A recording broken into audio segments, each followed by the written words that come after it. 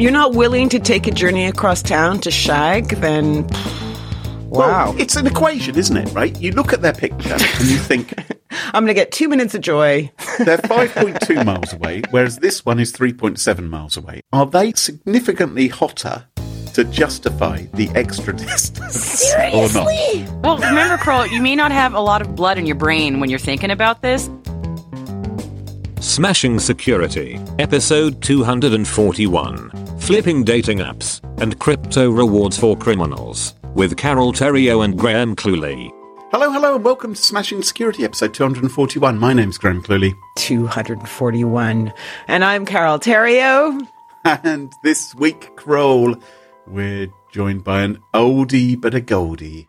It's Maria Varmasis. Hi. Hi, Maria. Hi. Actually, not as old as either of us, is she?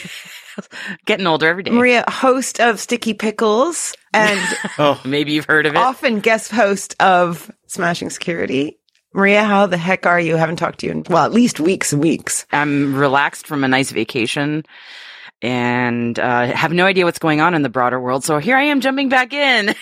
You went on vacation. Where'd you go? Down the end of your garden? I went about an hour north of myself to Maine. Oh, wow. Yeah, which feels like a world away, even though it's a very quick drive. So it was very nice and enjoyed a whole week by the ocean. It was lovely. Oh, Yeah. Well, the world of security has not gone on vacation, has it, girl? it hasn't, but first, let's thank this week's sponsors, Privacy.com and 1Password. It's their support that help us give you this show for free. Now, coming up on today's show, Graham, what do you got? I've got a very important question, which is this. What is the flipping point of dating apps? To have sex, I think. Maria, what about you? Oh, you asked me the question or my story? What's your story? My story is along the lines of dating app. No, it's not. It's about biometric data and the Taliban. Ooh, and my story is about a wacky cryptocurrency snafu brought to us by a Patreon supporter who I'm going to call the Chubster. All this and much more coming up on this episode of Smashing Security. The Chubster. Sorry, I wasn't ready for that. I did a total spit take. There's coffee everywhere. Oh God. Sorry. We had spilt tea last week, this week.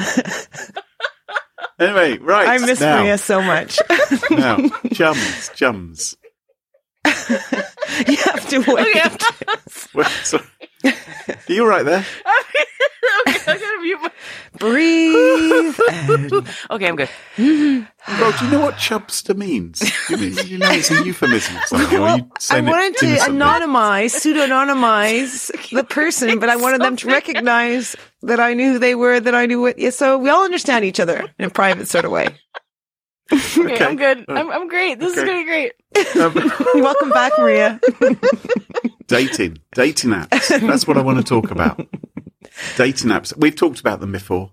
I think we may have even admitted, some of us, that we might have met our partners online. I did.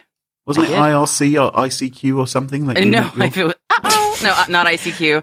In my case, it was OkCupid. That's where I met my husband. Yeah. I didn't. I met mine the old-fashioned way. You didn't go to Wookiees R Us or something like that? And find them there? Yes, exactly. I went to Planet Wookiee. Well, these dating apps, especially under lockdown, that's the way you're going to meet the ladies or the gents or the small furry creatures from Alpha Centauri, whatever it is that you fancy, because you're probably not going down bars as much. You're not going to much. I've never been to. Would I go to a bar ever or a pub? But you're not going to your chess club. A coffee as much. house. Yes, or whatever it is. You're not. Yeah, Craig doesn't leave the house and do anything normal. Oh. You're not. Yeah, exactly. You're not doing that as Right. much now. Have you heard of a dating app called Bumble? I have. Yes. Yeah. It's an interesting name for a dating app, isn't it? Bumble. I mean, it's like It's not Bumball. You've covered both sides of the equation there, haven't you? Bumble. Jeez. I was thinking Bumblebee. Exactly. Bumble. Yeah. Oh, Bumblebee. Bumblebee. So, one of the things that the Bumble dating app, and I imagine other dating apps do as well, is they tell you how far away you are from your potential date. So you look someone up and it says, ooh, they're 13 miles away. 1 meter away! They're outside your window, watching you pee. I find that so creepy. Creepy. Holy moly. They're just looking at you through the ceiling tiles at the moment. It's Ceiling Cat. Ceiling Cat knows what you've been up to.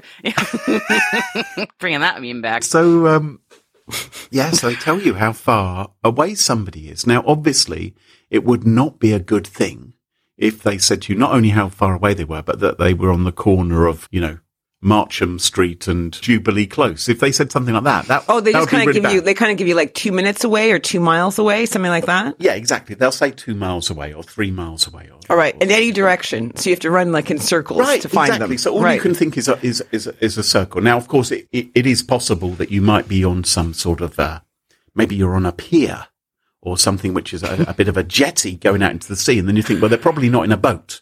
And you might be able to work out roughly where they are. But most of the time, that is not the case. They're in an aeroplane. But I think, yes, they're 3 miles away above you at the moment. Oh, they're getting a lot closer very quickly. And now they're gone. Exactly. Now splat. So crazy. So I'm trying to be serious here, guys. So it's obviously a good thing that dating apps don't tell you precisely where somebody is, right? Right. Because that could be used for stalking, or maybe somebody who uses a dating app who's like a business rival, or maybe you're a spy and you're trying to track somebody. So you don't want your dating app giving out your precise location. No. Well, I think by default it shouldn't do any of that. But anyway. No, they shouldn't. Uh-oh. But maybe they're still leaking enough information. What happened, Graham? What did you do? Not me. I'm not a user of Bumble. But a chap called Robert Heaton, who is a software engineer at Stripe, the payments company, he found a problem with Bumble. And Bumble only tells you they're 3 miles away, right? They're 4 miles away. And what you're able to do is you're able to use trilateration. In order to find out their location. Now, you're wondering what is trilateration. No, I'm guessing it's 3 points, right? Well, we all know about triangulation, don't we? Because you see that all the time on TV. Yeah. Trilateration is kind of similar. So what he was able to find, and this was a problem as well with Tinder a while back, but they were able to fix it, is that if a dating app is too specific about the distance, if they say something like, oh, it's 3.56 miles away from you, then if you had a number of different dating profiles located in different places, then you'd all be able to look at that particular person, find the distance, and then go with your 3 lines and work out where they were, right? Yep. Yep. So you don't want a precise distance. And so for that reason, dating apps hopefully normally round the distance instead. Okay. So if you use Bumble, it will round the distance. So if it's, for instance, 3.3 miles or 3.32 miles, rather than being really precise like that, it will actually say 3 miles. Okay. Instead. And that means that if you use trilateration, then you'll only be able to locate them within about a mile by mile square, which probably is vague enough. Is this just for the lazy? I mean, literally, what's wrong with just like the town or the city name? Like, are you thinking, oh, they're all the way across town? That's annoying. Well, forget it. Like, they have to be like. Yeah, can't you just meet up? I mean, I think the thing is this, right? There are some dating apps which are for romantic dates, and there are other dating apps which might be for hooking up. Oh, right. If you're all hot and horny, you're not willing to take a journey across town to shag, then wow. Well, it's an equation, isn't it, right? You look at their picture and you think, I'm going to get 2 minutes of joy. They're 5.2 miles away, whereas this one is 3.7 miles away. Are they significantly hotter to justify the extra distance? Seriously? Or not? Well, remember, Kroll, you may not have a lot of blood in your brain when you're thinking about this at that moment, so doing that kind of math in your head might not be successful. So okay. I think, and also there are dating apps. Is it Grindr and Greendare actually is how it's pronounced. Greendare, which so you might want someone who's within like 50 meters or something, might you? I don't know. You might do, right? My next door You just neighbor. want to turn around and be engaged. Exactly. So imagine you're trying to find out someone's real location, right? And the dating app is rounding the number. What you can do, according to Robert Heaton, is you can use the API to slightly shift the location by 0.01 degrees of latitude or longitude on every occasion. So you've got these 3 profiles, right, for your 3 lines, yeah? And what you do is you move them slightly further out or adjust one ever so slightly. And at some point, the distance is going to flip from being 4 miles away to suddenly it's now 5 miles away. And you only just went a very small distance.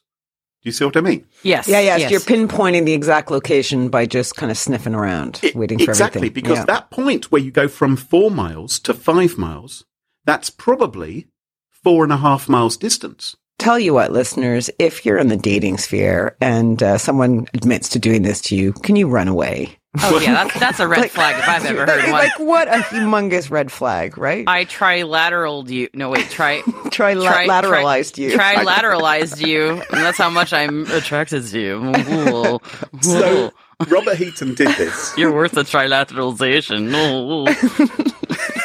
He did this with a few profiles, right, where he wrote a little routine and he was using the Bumble API to slightly change his location. And he was expecting it to change at the 3.5. That would be the flipping point, right? That's what I'm talking about, the flipping point of dating apps. Yeah. What is the flipping point of this? I'm waiting. Well, he thought it would be at 3.5. He thought at 3.5 it would then turn to 4, but it didn't. What happened was it went all the way up to 3.99999 and then became 4. So Bumble, it turned out, was actually rounding down. So whatever the number was, even if it was 3.9 miles, it would round down to 3.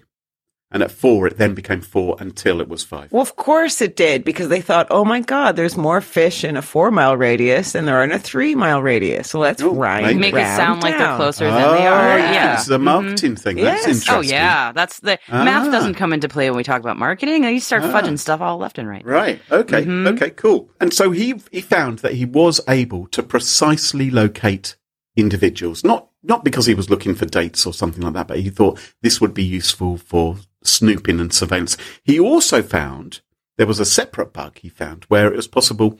Normally, if you want to swipe yes on people and sort of say, yes, there's a match, or, someone who swiped yes on you, normally you have to pay a $1.99 fee to the app. And he found that it was possible to bypass that as well. Oh, well. Yeah. So another kind of useful. Sure, they fixed that one immediately. Yeah. That one, you can cheat us out of our money, and we're going to fix that. But that's really scary, though, in terms of like someone being a bit of a psycho and taking advantage of this. So did they fix it? Did he responsibly disclose it to Bumble first? Yes, he did. Good man. He reported it to them via HackerOne, the bug bounty initiative, folks. He's got $2,000 as a result. The bug was fixed within 72 hours of reporting, which is a good happy ending, I think, which is what you want if you're dating, I suppose.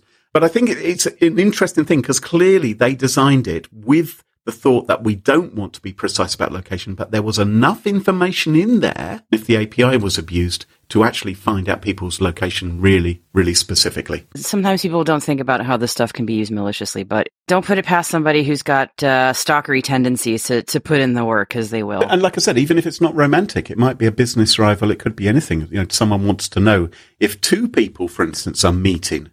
This would be a way to do it if they were both Bumble users. Business rival. That sounds like a meet cute for like a rom-com. That's like, we were business rivals and I was stalking her on Bumble, and then ends up we went on a date and we matched and now we're in love or something. I don't know. Ever the romantic, Maria. Except I'm a crazy stalker and that's terrible. Please don't fall in love with me. Anyway, yes. Maria, what's your story for us this week? Well, mine is also a really upbeat and uplifting story.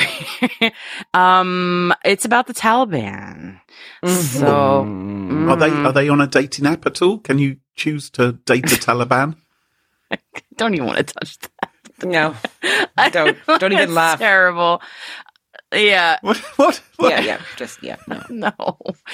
No. This story is about, I have been reading all the headlines I can find about the U.S. withdrawal from Afghanistan and the large amount of equipment that has been left behind and has now fallen into Taliban hands. So there are a lot of competing stories, and there's a lot of, we left this much behind. No, we didn't. Yes, we did. Kind of like, how much did the U.S. leave behind? How much is actually accessible to the Taliban? It's still really unclear right now. Like, there's the hypotheticals of like 83 billion, and then there's people saying, no, that's not accurate. That's how much we paid. That's not how much it's worth. Whatever. We do know that there's quite a bit of tech that the Taliban now has its hands on that was used by U.S. forces and U.S. allies over the last 20 years.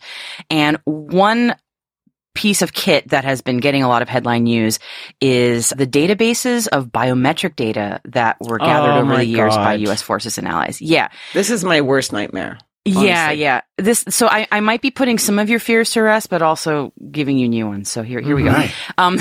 So the U.S. military used biometric collection devices called, I'm going to say they're called HIDE machines, HIIDE machines. And they used them to scan the fingerprints and irises and facial geometries of not just allies, but people that they were looking for. So it's said that actually biometrics were used in identifying Osama bin Laden when they hunted him down about 10 years ago. So biometrics were a big part of identifying allies, identifying potential bomb makers that were sort of hiding amongst the general public. So the Taliban now has their hands on all these HIDE machines. Those were left behind. And at least in the U.S., the news is painting the picture that a whole bunch of Afghanistan, their data has been hoovered up biometrically. And all of that information is basically on these HIDE machines. So digging into this a little bit, I think I was misinformed drastically. It seems like vast swaths of this data is potentially in the Taliban's hands. This biometric data is potentially something they can access.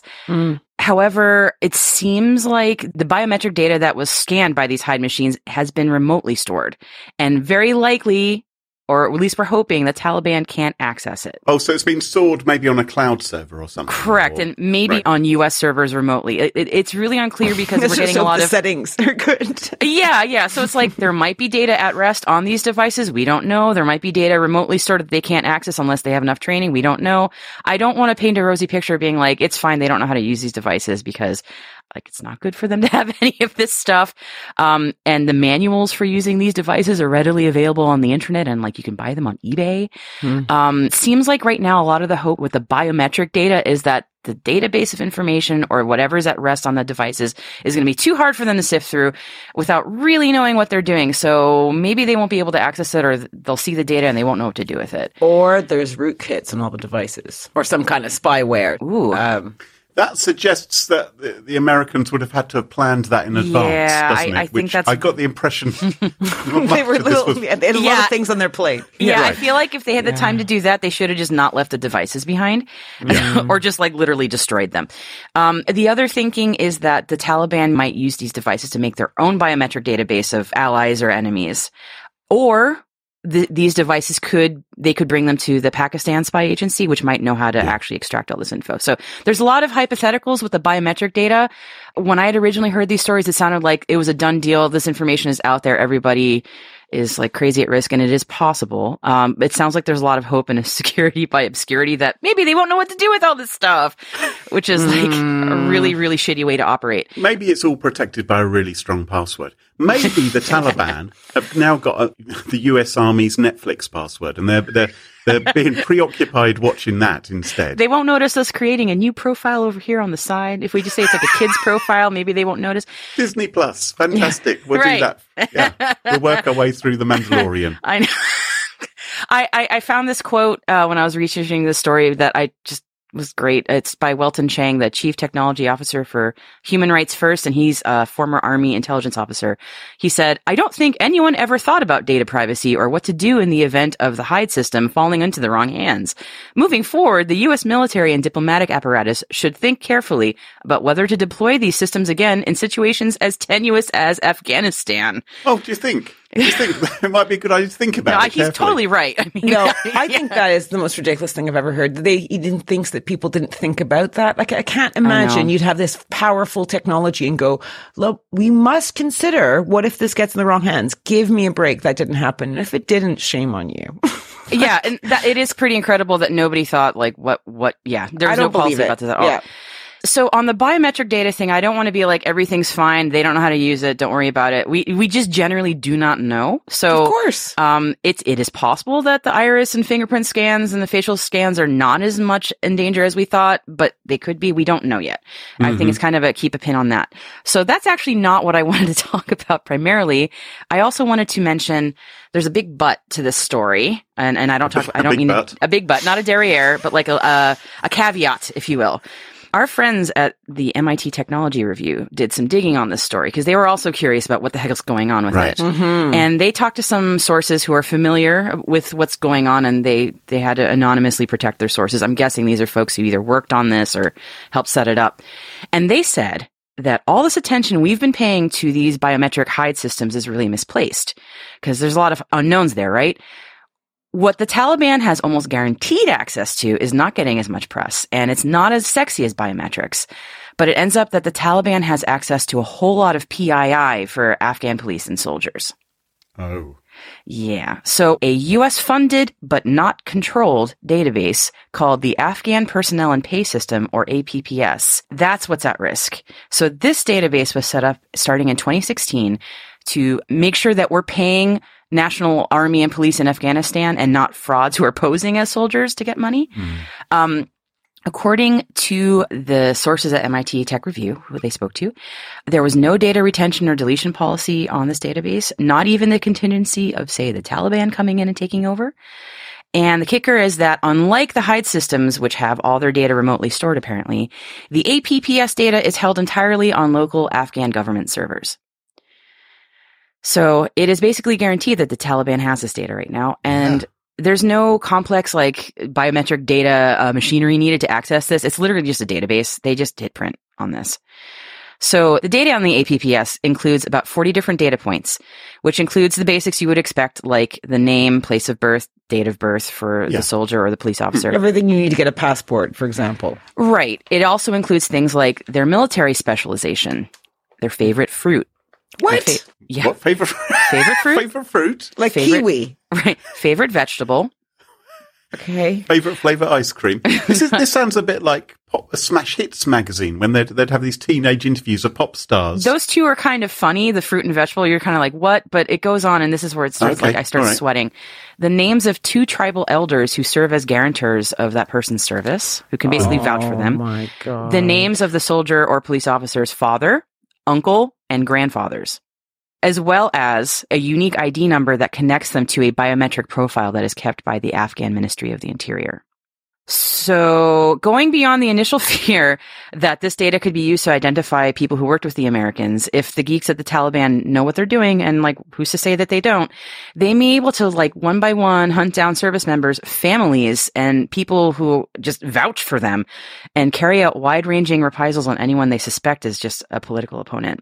So the story about the hide devices and the biometric devices is not a red herring, but like, it's getting all the sexy press because we're talking biometrics, and that is terrifying. You can't change that. Obviously, can't change your fingerprint. But these databases that are locally stored, that provides more than enough information to find people. And it also has that identifier tying them back to a biometric profile. So if the Taliban figure out what they're doing with those hide devices, like, I don't even want to finish the sentence because that's terrifying. So it needs to be said again, there was absolutely no data retention or protection policies in place for any of this. I really hope anytime a government entity wants to start collecting data on people, that they'll listen to this podcast. Whether it's PII or biometric data, I want them to ask themselves, what kind of data are we collecting and why? What are the benefits and drawbacks of collecting it? And do we really need it at all? Like, why do we need favorite fruit and vegetable?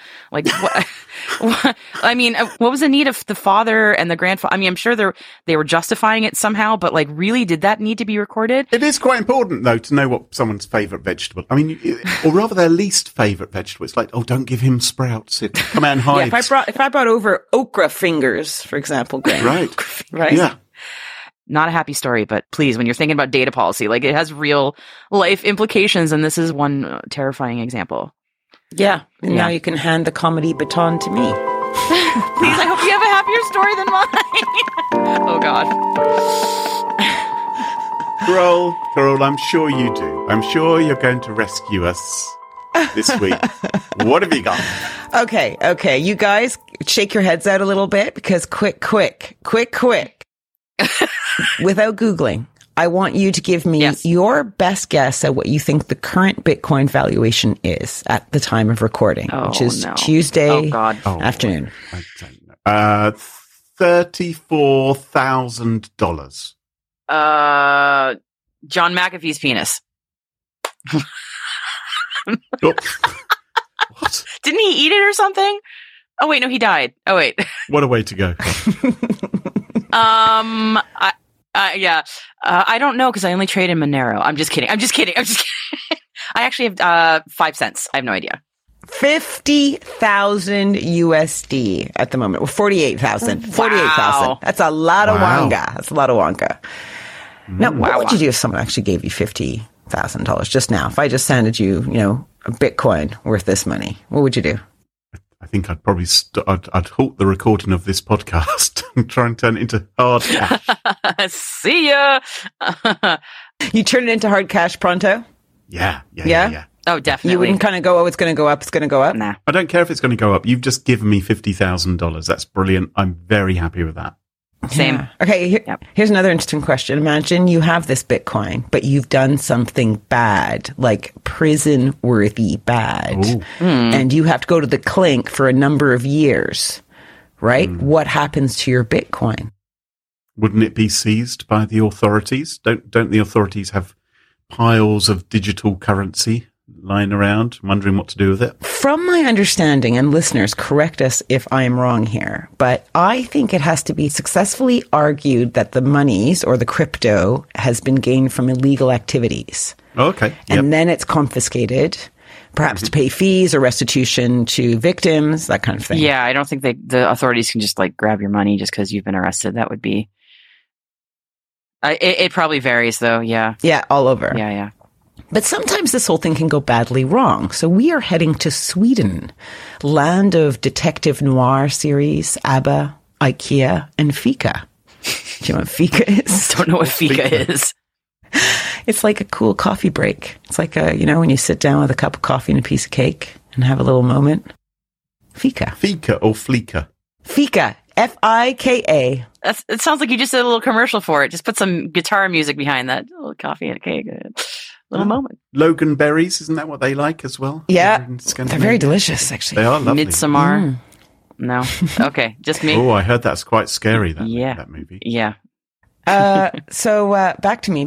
So back in 2019. Okay. We're in Sweden here. Back in 2019, 3 Swedish drug dealers were charged, okay? And the prosecutor, Tove Kullberg, argued that the 36 Bitcoin seized by Swedish police should be confiscated because they were earned through online drug sales. Ipso facto, illegal activity. Ipso facto, all of ours, right? And the courts agreed. Okay. Now, when Tove was communicating the value of this Bitcoin in the Swedish courts, remember, this is back in 2019. Maybe these are people that weren't particularly au fait with crypto and how it worked. Prosecutor Tove Kullberg provided a valuation in Swedish krona. Yeah. And so she argued that these 36 Bitcoin were equal to 1.3 million krona, or about $120,000. Okay, yep, following you. Yep. Yep. So men go to prison in 2019, in May 2019, and it fell to Sweden's State Enforcement Authority to auction off these proceeds of the drug crime, including the Bitcoin. But due to bureaucracy, a pandemic, and a plethora of other headaches, this process of getting the assets, including the Bitcoin, to auction took 2 whole years. Now, what happened in that 2-year period, do you think? it's worth a lot more money now, right? Yeah. Right. The value of the 36 Bitcoin skyrocketed. Well, that's good news, isn't it? The authorities. Well, They've got spare Give money. themselves a nice holiday. Yeah. yes, in 2019, a single Bitcoin averaged $8,000. And today we know what it's worth, right? What is it worth? 5 cents. $50,000. 48,000. $48,000. Thank you very much. Oh wait, my decimals are off. Sorry about that. Now, where does this excess of $40,000 a Bitcoin go? My pockets. No? I would think it would go to the police Christmas party. But that would be a pretty sexy Christmas party, let me tell you. It's Sweden. It's going to be a sexy party. There's going to be birch twigs and saunas and Fires, ice hotels. The Swedish state has been forced to return the surplus in value to the convicted drug dealers because they hard-coded the value of the Bitcoin into krona. Oh, so they said It's worth $120,000 about. Right. 1.3 million Oh, I krona. see. And since when it's become a humongous amount. And so actually these criminals, Yeah, basically they had to pay a little bit for their blunder for getting caught, right? They had to pay a little, but they come out with, some pocket change. squids in. Yeah, this is a bit costly error, obviously. Yeah, One done in good faith, right? But God almighty, would you feel like a dumbass if you're the prosecutor, I think. Right? Like, you imagine all the people looking at you and you're walking around the halls of justice just going, oh yeah, there's that numpty. So do you think it's a Bobo error, or do you think this is probably actually not probably written correctly in legal documents now across everywhere? Yeah, I would just think of like current market value at whatever. Yeah, why would they hard code the value? Yeah. I mean, markets fluctuate. Yeah, that feels like a rookie error to me. I agree. But so I bet what would have happened if the price of Bitcoin had crashed? tough shit. Would they then have gone to the criminals and said, I'm so terribly sorry, but you were you actually owe us a bit more cash. You actually got to give us more because it turns out. I bet, yeah. Yeah, I would say, if it's like, if you owe the government a certain amount of money, they're going to get their money. So it's going to be like, you pay up in terms of cash, however you need to get it, or Bitcoin if the value is over blank, make up that money however it's owed, tough shit. I don't know. The prosecutor, Tove Kullberg, apparently said on national radio, and I quite like this. I really like the feel of this. She goes, it is unfortunate in many ways. It has led to consequences I was not able to foresee at the time. Wow. Okay. Yeah. But she says others should learn from this. It's unfortunate that it has ended up this way. The lesson to be learned is to keep the value in Bitcoin, that the proceeds of a crime are 36 Bitcoin, regardless of the value of Bitcoin at the time. So expensive lesson.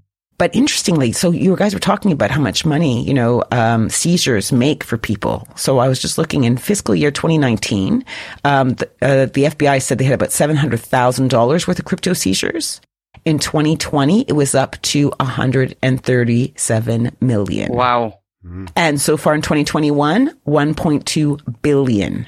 So this is going to be a focus area for the authorities for obvious reasons. Oh, yeah. Anyway, the word to the wise, check the fine print. As I always say.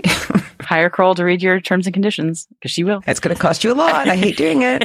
One but Bitcoin. I do. This episode is brought to you by the folks at Privacy.com. Privacy lets you buy things online using virtual cards instead of having to use your real ones, protecting your identity and bank information on the internet. What a fantastic idea that is, and a great way of keeping your details out of the hands of the bad guys. Right now, new customers will automatically get $5 to spend on their first purchase. All you've got to do is go to privacy.com/smashing to sign up now. And thanks to privacy.com for supporting the show. Cybercrime is at an all-time high and it's not slowing down, so why should you? This August, you are invited to Security Summer School, a brand new webinar series hosted by the 1Password team. Learn from security experts at top organizations, Hear about sizzling security trends and get quick tips for building a culture of security at home and at work. You can get exclusive perks like 1Password swag for attending events, the chance to network with top security leaders, and much, much more. Find out more and enroll now at www.onepasswordsummerschool.com. That's www.onepasswordsummerschool.com. And welcome back, and you join us at our favourite part of the show, the part of the show that we like to call Pick of the Week. Pick of the week. Pick of the week. Pick of the Week is the part of the show where everyone chooses something they like. Could be a funny story, a book that they've read, a TV show, a movie, a record, a podcast, a website, or an app. Whatever they wish. It doesn't have to be security related necessarily. Better not be. Well, my pick of the week this week is not security related. My Excellent. pick of the week this week is musical. Oh, mine is too. Oh, is it? Interesting. Okay. Interesting. Well, it's musical related. Not musicals as in, show tunes, but it is a documentary on Netflix all about Miles Davis. Oh, yeah. It's called Miles Davis, Birth of the Cool. That is so weird. I was just talking this week about Miles Davis to somebody. Oh, yeah. Yeah, because I was listening to it. I was doing some painting, and it was pretty awesome. Yeah.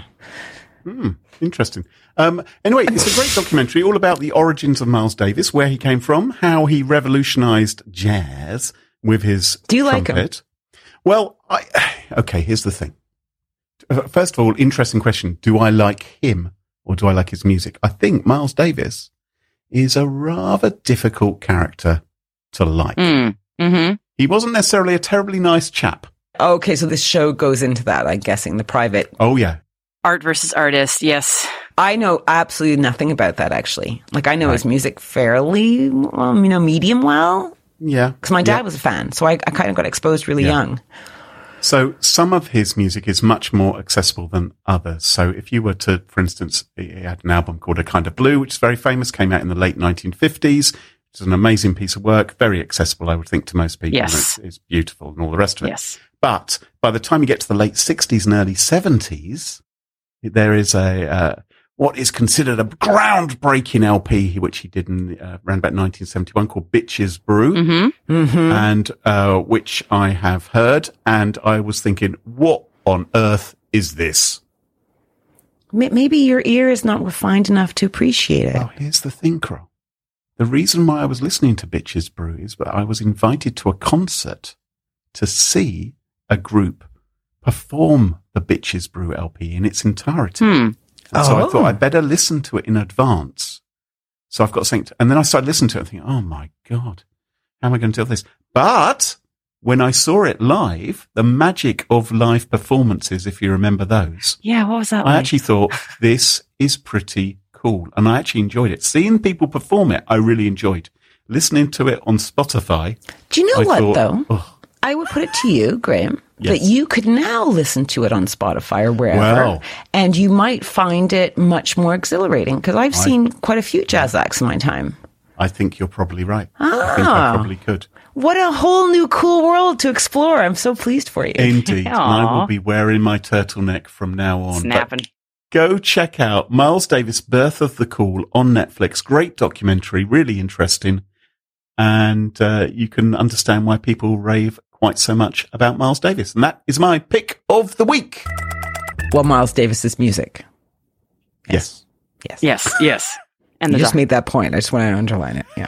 Maria, what's your pick of the week? My pick of the week is a show that is returning for its third season right now, actually. I think it's coming out in the next few days. So when this episode airs, it'll be like the premiere.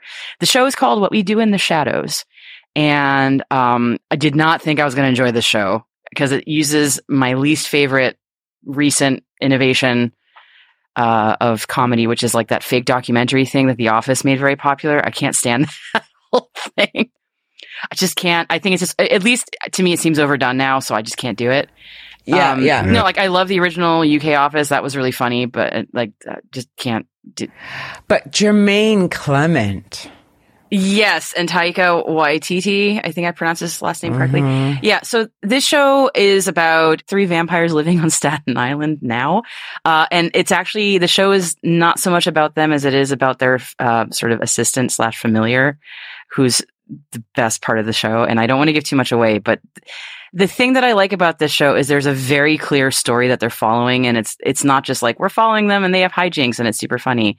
Like there's a very clear story arc that's happening, and it's very, very smart. So yeah, you see all these like mythical creatures like werewolves and witches and vampires as they're sort of just like living in modern society and like dealing with their dry cleaning, and all that kind of stuff. But also dealing with weird occult stuff from the past. And it came from a movie, didn't it? Yeah. It was a movie first, which I saw on my husband's 40th birthday. I remember it very clearly. The pilot was successful. Now they've made a TV show out of it. So season 3 is starting this week. I have no idea how you watch it outside of the US. I don't know. I'm sure there's a way. But in the US, it's on FX, and I watch it on Hulu. So really, really funny show. I enjoy it a great deal. So I'm looking forward to season 3 starting. Fantastic pick of the week. Well, Jermaine Clement, he's hilarious. He's from Flight of the Conchords. Yes. And that other chap. They're both from Flight of the Conchords. They're like the dream team. So basically almost everything they do, I find myself really enjoying it. So this show's great, and they're in it too. Like they sometimes make little cameos, and oh my gosh, why am I blanking out? Matt Berry is one of the stars, so like obviously the show's hilarious because he's in it. So I don't know. He's great. Terrific. Great pick of the week. Carole, what's your pick of the week? Okay, I invite you guys to go to a website. Oh, yeah. And that website is called radio.garden. Radio Garden. Okay. Radio.garden. Listeners, you can go too, as long as you're not operating any machinery. Radio Garden. Radio.garden. Yeah, I know what it is, Carole. Because we've had it as a pick a week before. Yeah, episode 215. Earlier this year, it was my pick of the week. Oh, no. This is the second week that someone has come on this show with a pick of the week, which has already occurred. But this is the first time, I think, that a co-host has actually had the audacity to bring a pick of the week. Do you really think it was do you really think it was audacious of me, or do you think that I just didn't go double check? I just think you can't have been paying attention on that previous episode and thought that's a great pick of the week, Graham. And would remember that I brought it to the show before, and now you've brought it. What are you going to do about this, Carole? How are you going to fix this problem? I was going to carry on talking about my pick of the week, if that's okay. Carry on doing that. Awkward! Because maybe someone missed it, and maybe I'm just reinforcing your excellent, excellent pick of the week, which if you'd let me finish, I would have said, Graham mentioned this in an earlier show, and you know what? He was right. I'm right now listening to stations in Bryn Mawr, right? Yeah, explain what it is. It's worldwide radio, People don't know? Well, they should do. Episode 215. Zoe Kleinman knows. She was on that show. Wow, you remember the guests and everything. No, he's looking at he searched for it, of course he did. Oh, okay. Yeah, because we have a page on our website, Maria, where we list all of our picks of the week. Yeah. Thanks to our wonderful listeners. But we've been doing this show a long time. So listen, Radio Garden, international radio, but it's done very cutely because you have a little globe that you can spin around, and then you can get to, I was worried it had already been mentioned, but I thought, fuck it, I'm going for it anyway. And then you can actually, so if you go to the site, for example, why don't you go look close to your hometown, Maria? Yes. I'm not. Yeah, and you may find one close by, and then you can kind of play it and listen to what music is being streamed 24/7 from that station. So that's the one rule. They have to stream at all times. Yes. So my hometown has one checking here. Out. Yeah. Yes. Radio Uganda. Is that your hometown? Yes, we have one of the largest Ugandan diaspora populations in the world. Oh, here really? Where I live. Yep. So I'm not. Well, I never. Yep. So we have Radio Uganda. Now, I've been enjoying music in France a lot recently. That's where I've been hanging out. But anyway, Graham, I just wanted to say I supported your earlier pick of the week. I didn't know about it at the time, but I've had time to look at it, and I think it's excellent. And I think, well done you for coming with such a great pick of the week way back when. That's radio.garden, people. Aww. Tune in next week for a repeat of this week's episode. Oh, my God. Well, no, it's just, yeah. I think it was a good save. I think you should give me the save. It's just, no, you've kind of saved it, but. Thank you. You're welcome. Let the listeners decide. They will whether they're happy decide. with They this. understand. Yeah, and I'm sure they understand what's happened. Yeah. Whether they're impressed or not is a whole different matter. And on that rather unsatisfactory denouement to the episode, we Yes. have just about wrapped it up. Listeners, shame me publicly. That would be so fun. Yeah, that would be really fun.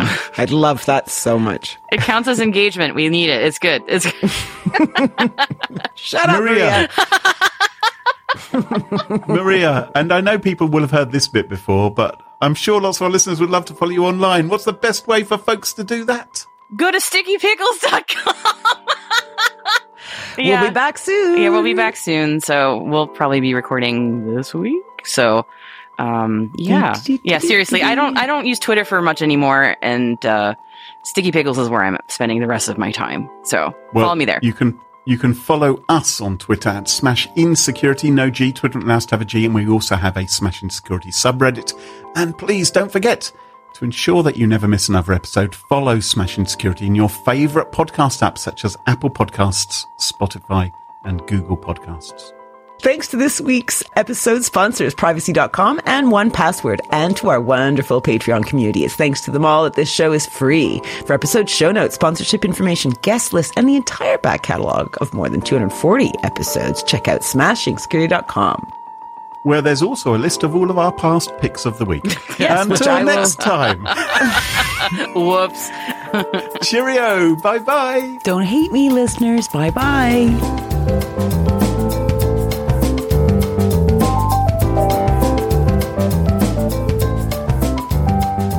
Thanks for the public scolding there, Dad. Mommy and Daddy are fighting. I don't like it. Didn't I have your back earlier today in a non-public fashion? Did I not? Yeah, you did. You're all right. Aw. Exactly. So Don't I'm just fight, saying, you two. This makes me sad. I'm not bothered. I kind of, honestly, I had a nagging suspicion it had come on the pick of the week before because I'd remembered the globe somehow, the visual. I wouldn't have remembered the name, but I remembered the looking at the visual. And then I'd already, so then I just thought, you know what? He'll remind me, I'm sure. And you did within 10 seconds. So Of course, well done of you, course. Clue. Yeah, I was like, I'm right on. You were like lightning. Yeah, you still got it, guy. You still got it. I'm amazed that you remember.